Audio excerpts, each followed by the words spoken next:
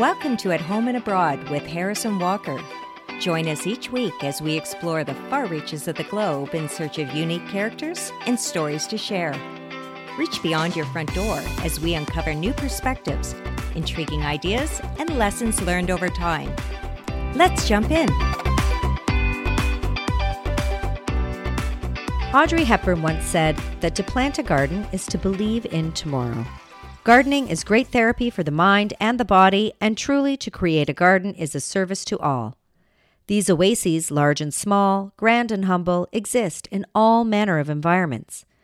Our passion for nurturing the natural world has peaked of late, only to the benefit of not just the beholder, but also to the master behind the magic. John Lenz of the innovative Baker Street Heirloom Seed Company in Mansfield, Missouri, joins us today to share his passion for rare seeds and heirloom varieties that should be preserved for future generations. So let's not beat around the bush, but sow the seeds of love for the glory of the garden. Harris, the garden is my happy place. I know. It's so magical, isn't it? I really wish I had more time for gardening. I need to make more time for it because I find it very therapeutic. Yeah, we should both make more time for gardening. Did you know that digging in the soil is sometimes referred to as horticulture therapy? I didn't, but I would definitely agree with this, at least in my case. Yeah, for sure. According to Forbes, studies have shown that gardening reduces depression, anxiety, and even the body mass index. Time working in the garden also increases life satisfaction, your quality of life, and one's sense of community. Wow, your BMI too?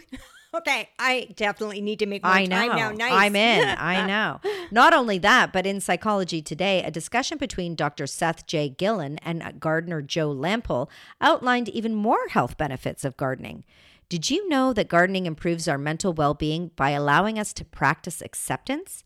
Mother Nature is very good at reminding us that we are not in control. So true. Gardening can also help us deal with our perfectionism. This article actually says that no matter how carefully you plan and execute your garden, there are countless factors you cannot predict. Invasions by bugs, inclement weather, hungry rodents, the like. Yeah, if you're a perfectionist, you are going to come up against some disappointment. My gardening history can be described as a long list of learning experiences.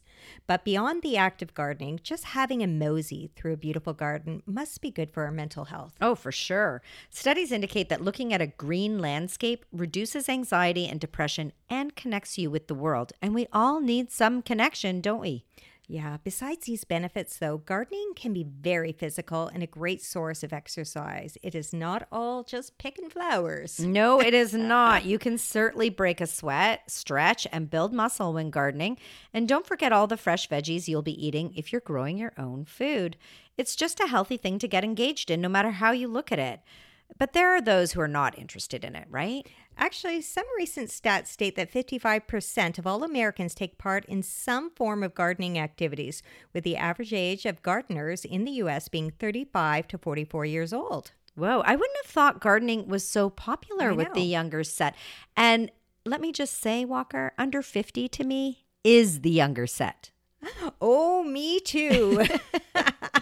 According to the stats I was reading, 18.3 million people took to gardening in 2021, and many were millennials. Well, I love that. Maybe it's the beautiful environmentalism of that generation. Maybe, and yet some people claim that they just can't garden. No green thumb and all. Yeah, maybe it's just not something that these people have had much exposure to. If you're not in an environment where you have the opportunity to learn about gardening and appreciate the challenges and the beauty of growing plants, it might just not be something that you're comfy or familiar with. Right. Gardening actually can be quite daunting. Mm-hmm. There's a lot to learn. And what about the Latin names for plants? I know. Those Latin names are a little much sometimes. Yes, they are. It's easy to feel like a novice, particularly around people who have decades of experience. I have friends who have been gardening forever, and I wish I could have that knowledge at my fingertips too. But I learn from them. Mm-hmm. Right now, big shout out to Karen and Jan. Thank you. All right, Karen and Jan.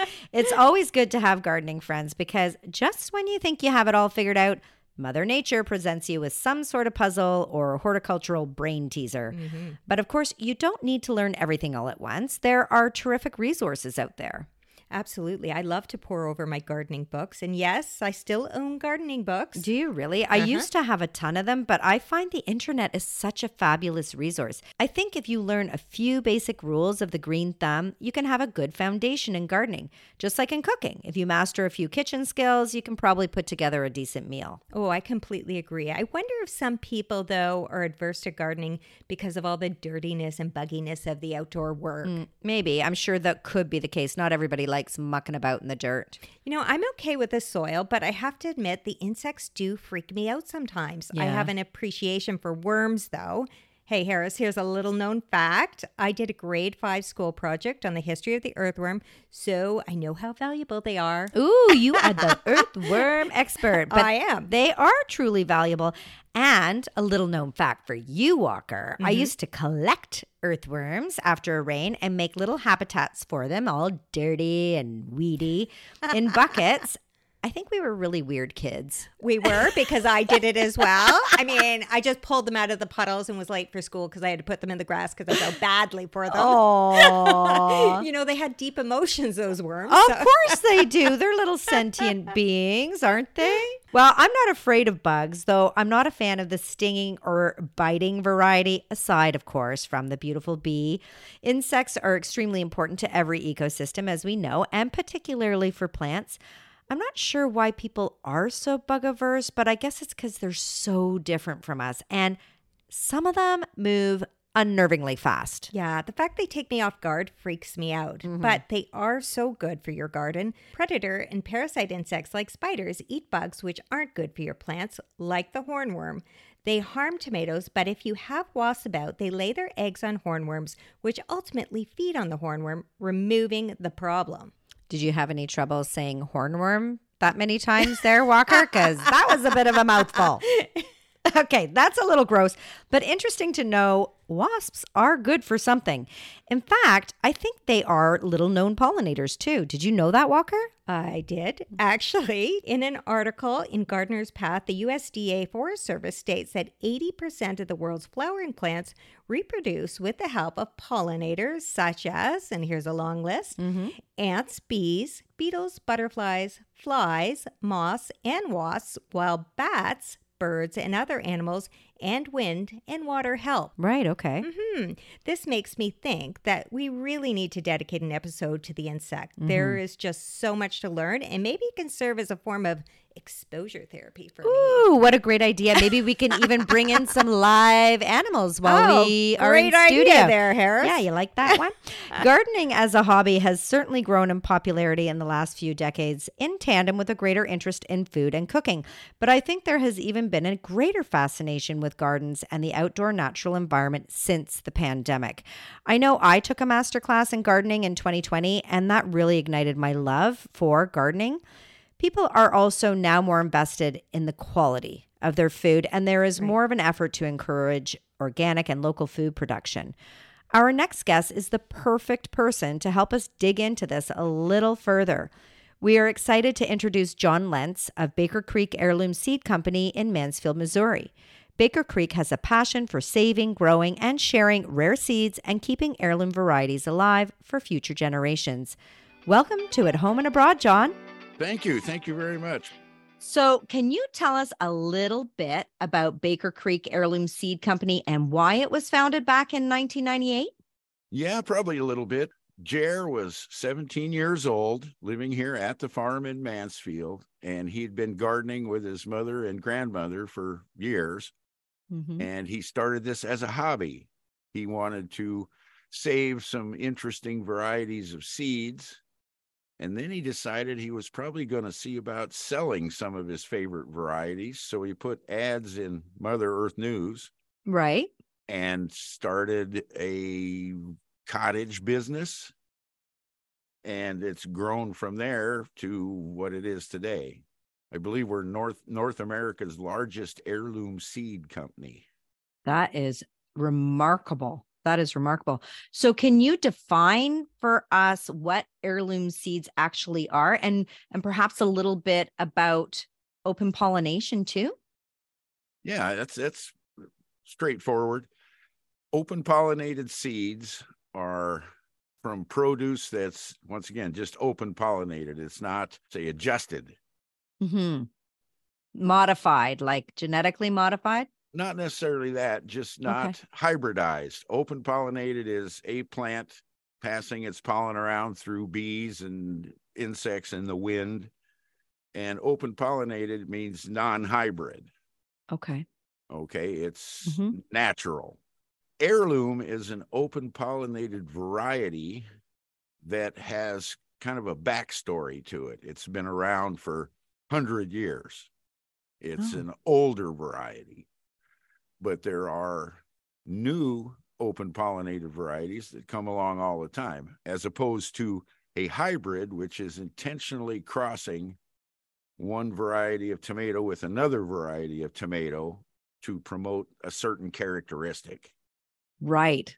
So selectively crossbreeding them to either get, grow yeah, stronger, taller, more hardy, whatever. disease resistance, yeah, Right. and any of those characteristics that they're working on. The issue with hybrid seed is you can't save it and get the same product year after year because it is a first generation cross. It's an F1 hybrid. Okay. With open pollinated, you can grow the same tomato for 200 years as long as it's not accidentally crossed, and it'll breed true forever. The hybrids, That's a big difference. yeah, the hybrids, you can't save seed on them and expect the same crop year after year. Wow. Okay. So saving seeds is fundamental to Baker Creek, and sharing seeds is also a very fundamental thing to your business. So why is seed preservation and sharing so critical these days? The saving of the genetics is what's important. When the first settlers came to America, the Native Americans were growing the three sisters, a type Mm-hmm. of squash, a type of corn, and a type of beans. And they grew them harmoniously, and it was very sustainable. Mm-hmm. Since then, those varieties that they were original ones are gone. Nobody knows what they were growing. Wow. Because the next person comes along and says, oh, this squash is better than the one you're using. And so they take their old seeds, throw them away, and start growing the new one. Mm-hmm. What happened to those old seeds? They're gone. They're lost. Mm-hmm. Same with the corn varieties, the bean varieties. These are all lost to history because there's always something better. Well, Yeah. just because it's better doesn't mean we should trash the stuff from before. Oh, absolutely. It's wise to keep those genetics around and keep them around in case there's ecological disaster or something that would force us to go back to a more primitive method of farming than what we're currently using. We just don't want to lose those genetics. We encourage people to plant and save open pollinated seeds and to share them with their neighbors so we can get a broad group of people that are helping to secure this mission, that we don't want to lose that stuff. Once it's gone, it's gone. It can be critical to the future of humanity. Really? There's a possibility. So that's why the seed banks, everybody's storing seed and trying to get long-term storage out of them. But you can't put them in a seed bank for 500 years and then break them out. We want people to continuously grow them and replenish the supply so they don't disappear. And so we encourage all our customers, every gardener everywhere, to save seed and to share seed. It's an important message. Yeah, the biodiversity is worth preserving. So, John, having held the director of greenhouses position and now being in a customer-facing role in the seed store at Baker Creek, as well as being part of the online team of horticulturalists available to answer customer questions, you wear a lot of hats. What changes have you seen in the questions you're receiving from your customers? And have you noticed any changes since the pandemic started? I'm going to say yes. Basically, I think we have a flood of newer gardeners, less experienced gardeners. Ah, The pandemic forced a lot of people to stay home from work. And while they were at home, they thought, heck, I'm going to grow some tomatoes. right. So we got a bunch of less experienced gardeners, and we answer questions for them. We try to help them be successful. We want everybody to have a raging good garden. I mean, there's so many joys out there in walking through and picking tomatoes on the way by, harvesting a crop of radishes, bringing that watermelon in for the summer picnic. You know, I grew this stuff. Mm-hmm. So we're seeing a lot of enthusiastic newbies. Yeah, well, that's nice. And a lot of them have questions because they don't have, either they didn't grow up with grandma having a big garden, or they're city dwellers and haven't had the opportunity or the time to really explore all the wildness that's out in the garden. So they're fumbling their way through and you're doing some hand holding. Well, fumbling sometimes. I've had plants die. I've had crop failures. Everybody does. Yeah, I know personally I have. Yeah, some years it just goes great, and the next year you can't get anything to work. So it's, you have some hand holding, it's a lot of reassuring. You know, it'll work. Just got to have some patience and some faith in this. You know, Yeah. Put the seeds in the ground. They're not up yet. How long's it been? 5 days. No, come on, stay with me here. Wait another 2 weeks, and then we'll see what we can do. Because everybody wants it now. Yeah, I bet there is a lot of that, eh? Instant gratification. Instant gratification, exactly. I put the seeds in. Where's my tomatoes? There's some gentle instruction that we try to do and explain how things work. Now, your headquarters there in Mansfield really offers so much more than what you would think of a seed store. Can you tell us and our listeners what they might expect if they visited? Oh boy. Is that a loaded question, John? Yeah, this is kind of fun. There is the seed store. We have 1,200 varieties in there. Thousands of packs of seeds. There's a boutique. We also have, Baker Creek has a bulk herb store, which is organic teas, spices, and herbs. One of the ladies I work with up at the store is an herbalist. Jer's mother runs a bakery. Wonderful. Across the way, just 20 steps away, and makes, I swear, the best cinnamon rolls you've ever eaten. Oh. I've had a few too many. Sourdough bread from a really old culture that she's had for forever. Cookies, other fun things. Got jams and jellies, local honey. We also have a vegan restaurant on site. Really? That from all reports is excellent. And I don't know how far it is to the next vegan restaurant, but they're not real common in southern Missouri. Right. As far as the gardening end goes, there are 700 plus raised beds down the hill where trials are performed. We grow everything. We start 50,000 seedlings in the greenhouses. Holy smokes. We don't sell them. We plant them all. Quite the feat. There's 26 greenhouses right now, a little over 100,000 square feet of greenhouses, and 5+ acres of gardens, outdoor gardens. It sounds like quite a destination for the whole family, whether you're a gardener or not. Yeah, you can pretty much spend a day here without any kind of trouble. Harris sounds like a road trip, another road trip opportunity. Sounds definitely like a road trip. Yeah, just wandering around it'll take you all day to see what's here.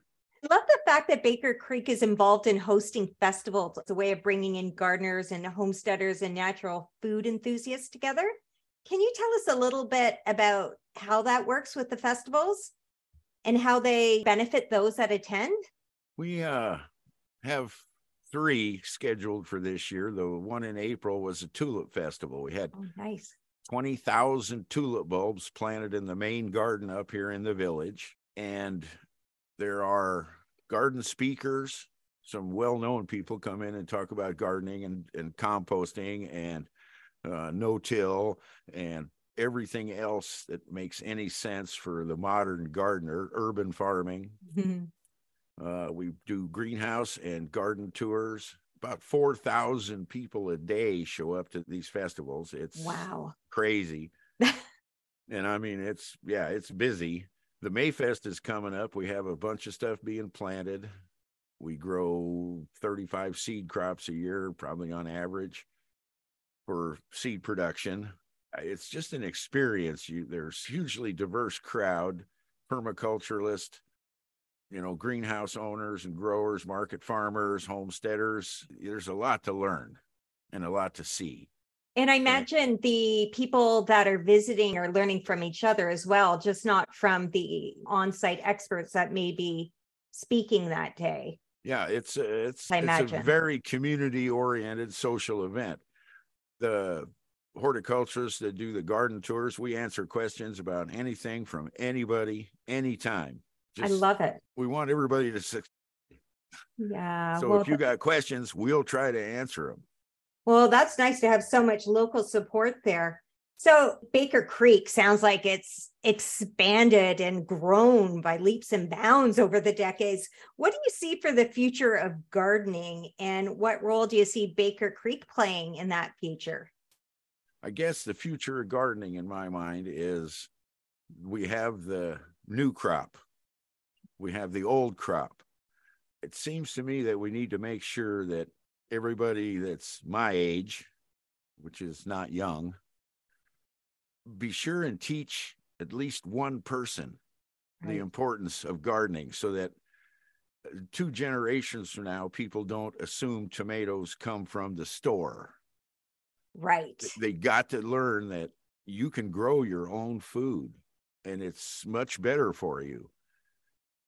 And so I hope the future of gardening is the next generation picking up the habit, picking up the joy of gardening. And once again, there's hydroponics, there's aeroponics. They have new products that you can grow lettuce on your kitchen table. Mm-hmm. I want people to see this and realize that it's not that hard and it's very rewarding. So I'm hoping that over the next couple of generations, gardening comes back into the mainstream. Right. If the pandemic tells us anything or shows us anything, it sounds like we're heading in that direction. Yeah. And Baker Creek, we're supporting that. I mean, it's our business, but it's also our mission, our ethos. We want gardening to be something that everybody does. Thank you so much, John, for chatting with us today. It was a pleasure speaking with you.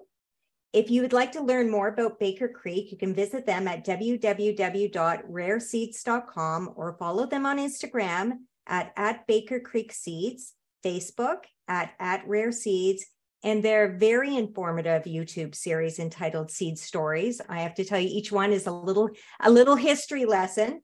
You may also have a read of one of their books, The Heirloom Life Gardener and the Baker Creek Vegan Cookbook. Thanks again, John. Thank you. I really enjoyed it. I would love to visit the Baker Creek farm, wouldn't you, Walker? Absolutely. It sounds amazing. So whether you have jumped on the gardening bandwagon or not, gardens have been an integral part of the human experience. They are widely featured in film and literature, sometimes just as a beautiful backdrop, but sometimes they're front and center, like in Peter Rabbit. One of my favorite childhood books was The Secret Garden, which, of course, has now been made into a film.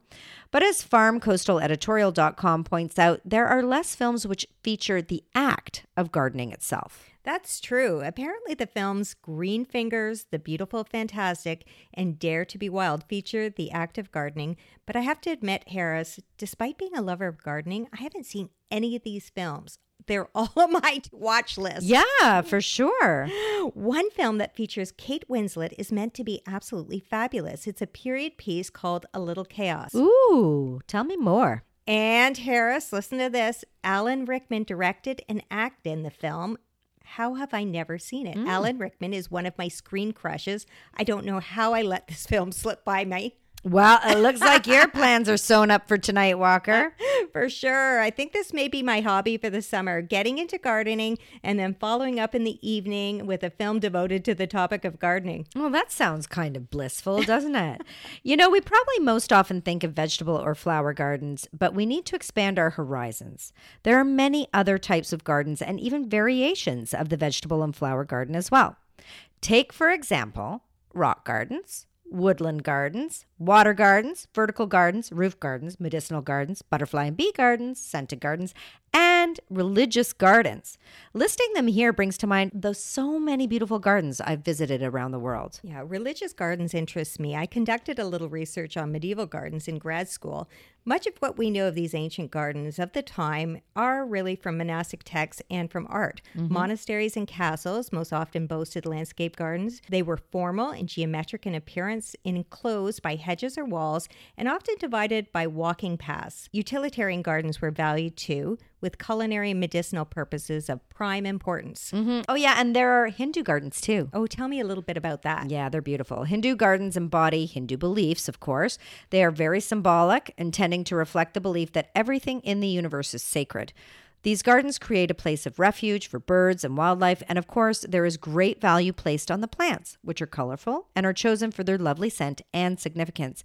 Hindu gardens also offer many walkways and water features too. Feast for the senses. These gardens are very carefully planned like an oasis, so they're perfect for meditating, perhaps particularly with the focus on the interconnectedness of all things.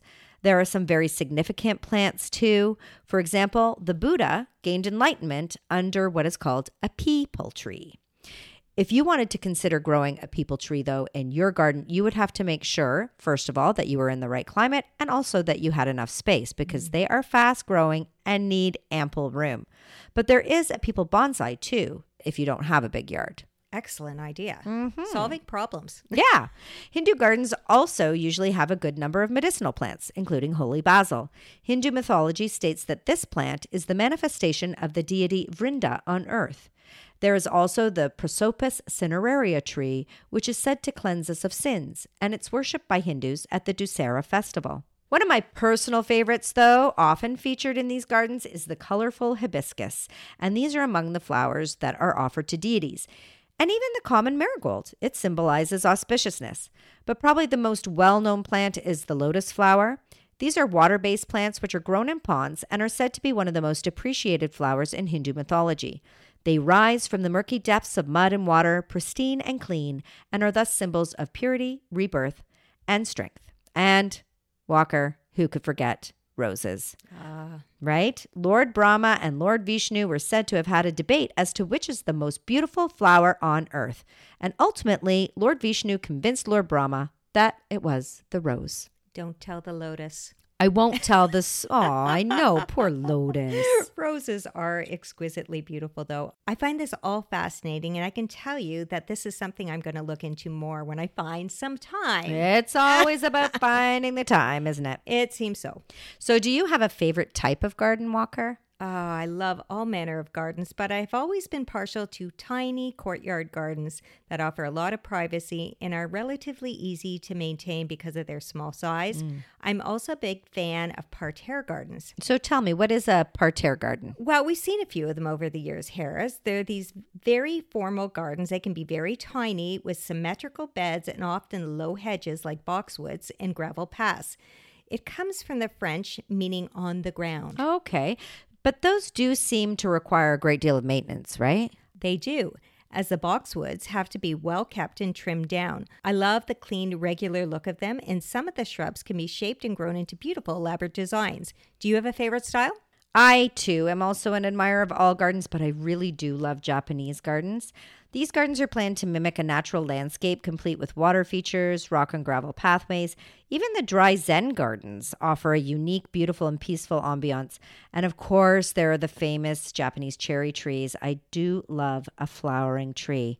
Do you have a favorite flower, Walker? I love flowering trees as well, but my favorite flower is a gardenia, but they are not easy to grow here in Southern Ontario. Unfortunately, I have failed miserably at keeping mine alive.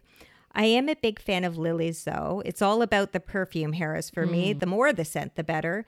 And I would say over the years, though, I've gained a greater appreciation for the simple moss. Funny you say that because I also love moss. Isn't it beautiful? I was surprised by how many interesting varieties of moss exist in nature.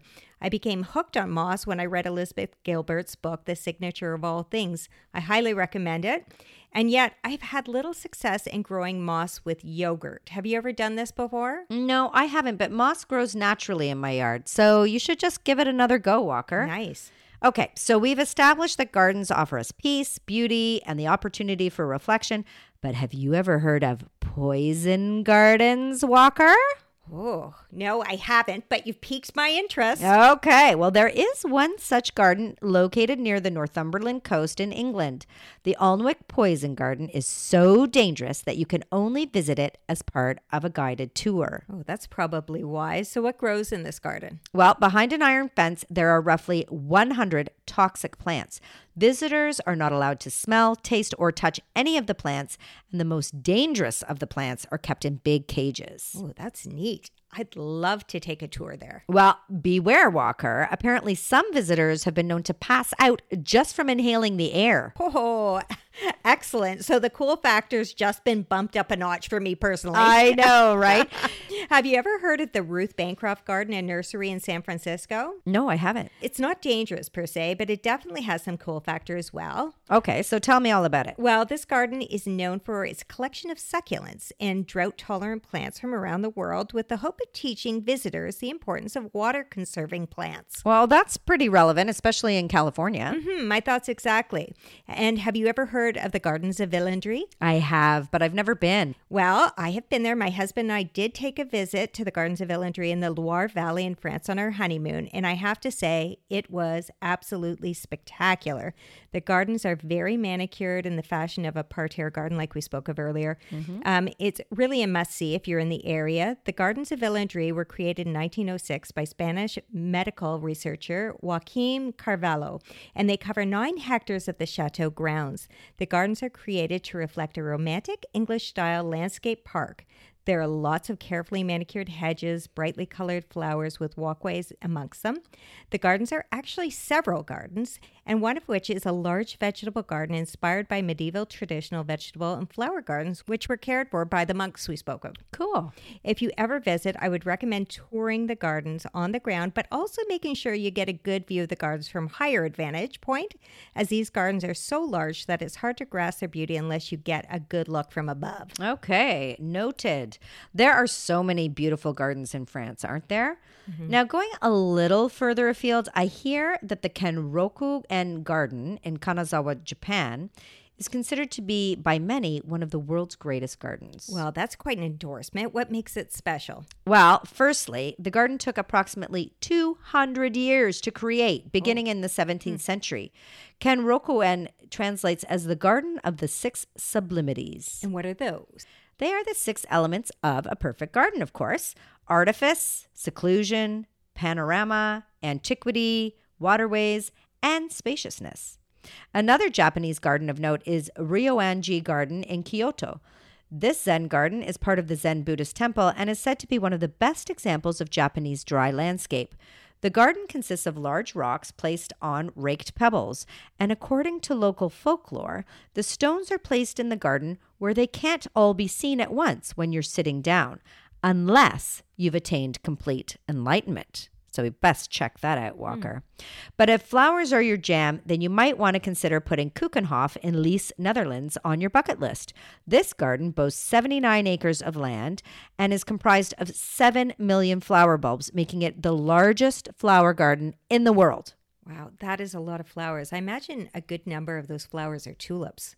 They may even all be tulips, I think. But who doesn't love acres of tulips? Exactly. There are just so many exceptional gardens and definitely too many to highlight here. But I highly recommend to our listeners to visit their local botanical garden or other noteworthy gardens, or even just take in the natural flora and fauna during your walks. I guarantee you there is a very good chance you will see something you've never seen before. I find it interesting that many associate the hobby of gardening with the older, perhaps retired set, even though that may not necessarily be the case anymore. Yeah, it's true. It still has that association, doesn't it, Walker? Yes, I'm pretty sure it's because retired folk finally have more time on their hands to get out in the garden. It can be quite time consuming. Yeah, like the game of golf. Exactly. Mm-hmm. Nowadays, though, many people, no matter their age, are looking to learn more about gardening. People are realizing the benefits that gardening has to offer, even if they only have a small balcony or a kitchen countertop to make use of. Container gardening is perfect for the balcony garden, and even those with no outdoor space at all can grow microgreens, veggies, and herbs on their windowsills and countertops with the help of LED lights and self-watering systems. Now, you have one of those, don't you? One of those systems. I do. I have this really cute little countertop unit, and we grow all manner of herbs, flowers, and even cherry tomatoes in it. And it's fantastic, especially during the winter months in Canada. My husband has a keen interest in indoor gardening, so it was a gift we gave him during the pandemic, a little project. Oh, that's really neat. Though I've been an avid gardener for years, I was able to share my interests with my family too during the pandemic. They were a captive audience, shall we say. Yes, it truly was an unprecedented time. There was a lot more time to explore new interests or even just go deeper into our current interests. Right. More time to research. Mm-hmm. It is exciting watching something grow, though, isn't it? Yeah. Even if it's just some herbs on your countersill. Yeah, absolutely. And I'm particularly interested in growing vegetables from scraps from my kitchen. I love the idea of this. You can find an unlimited number of articles and videos online outlining which vegetables are best options for growing and how to go about doing it.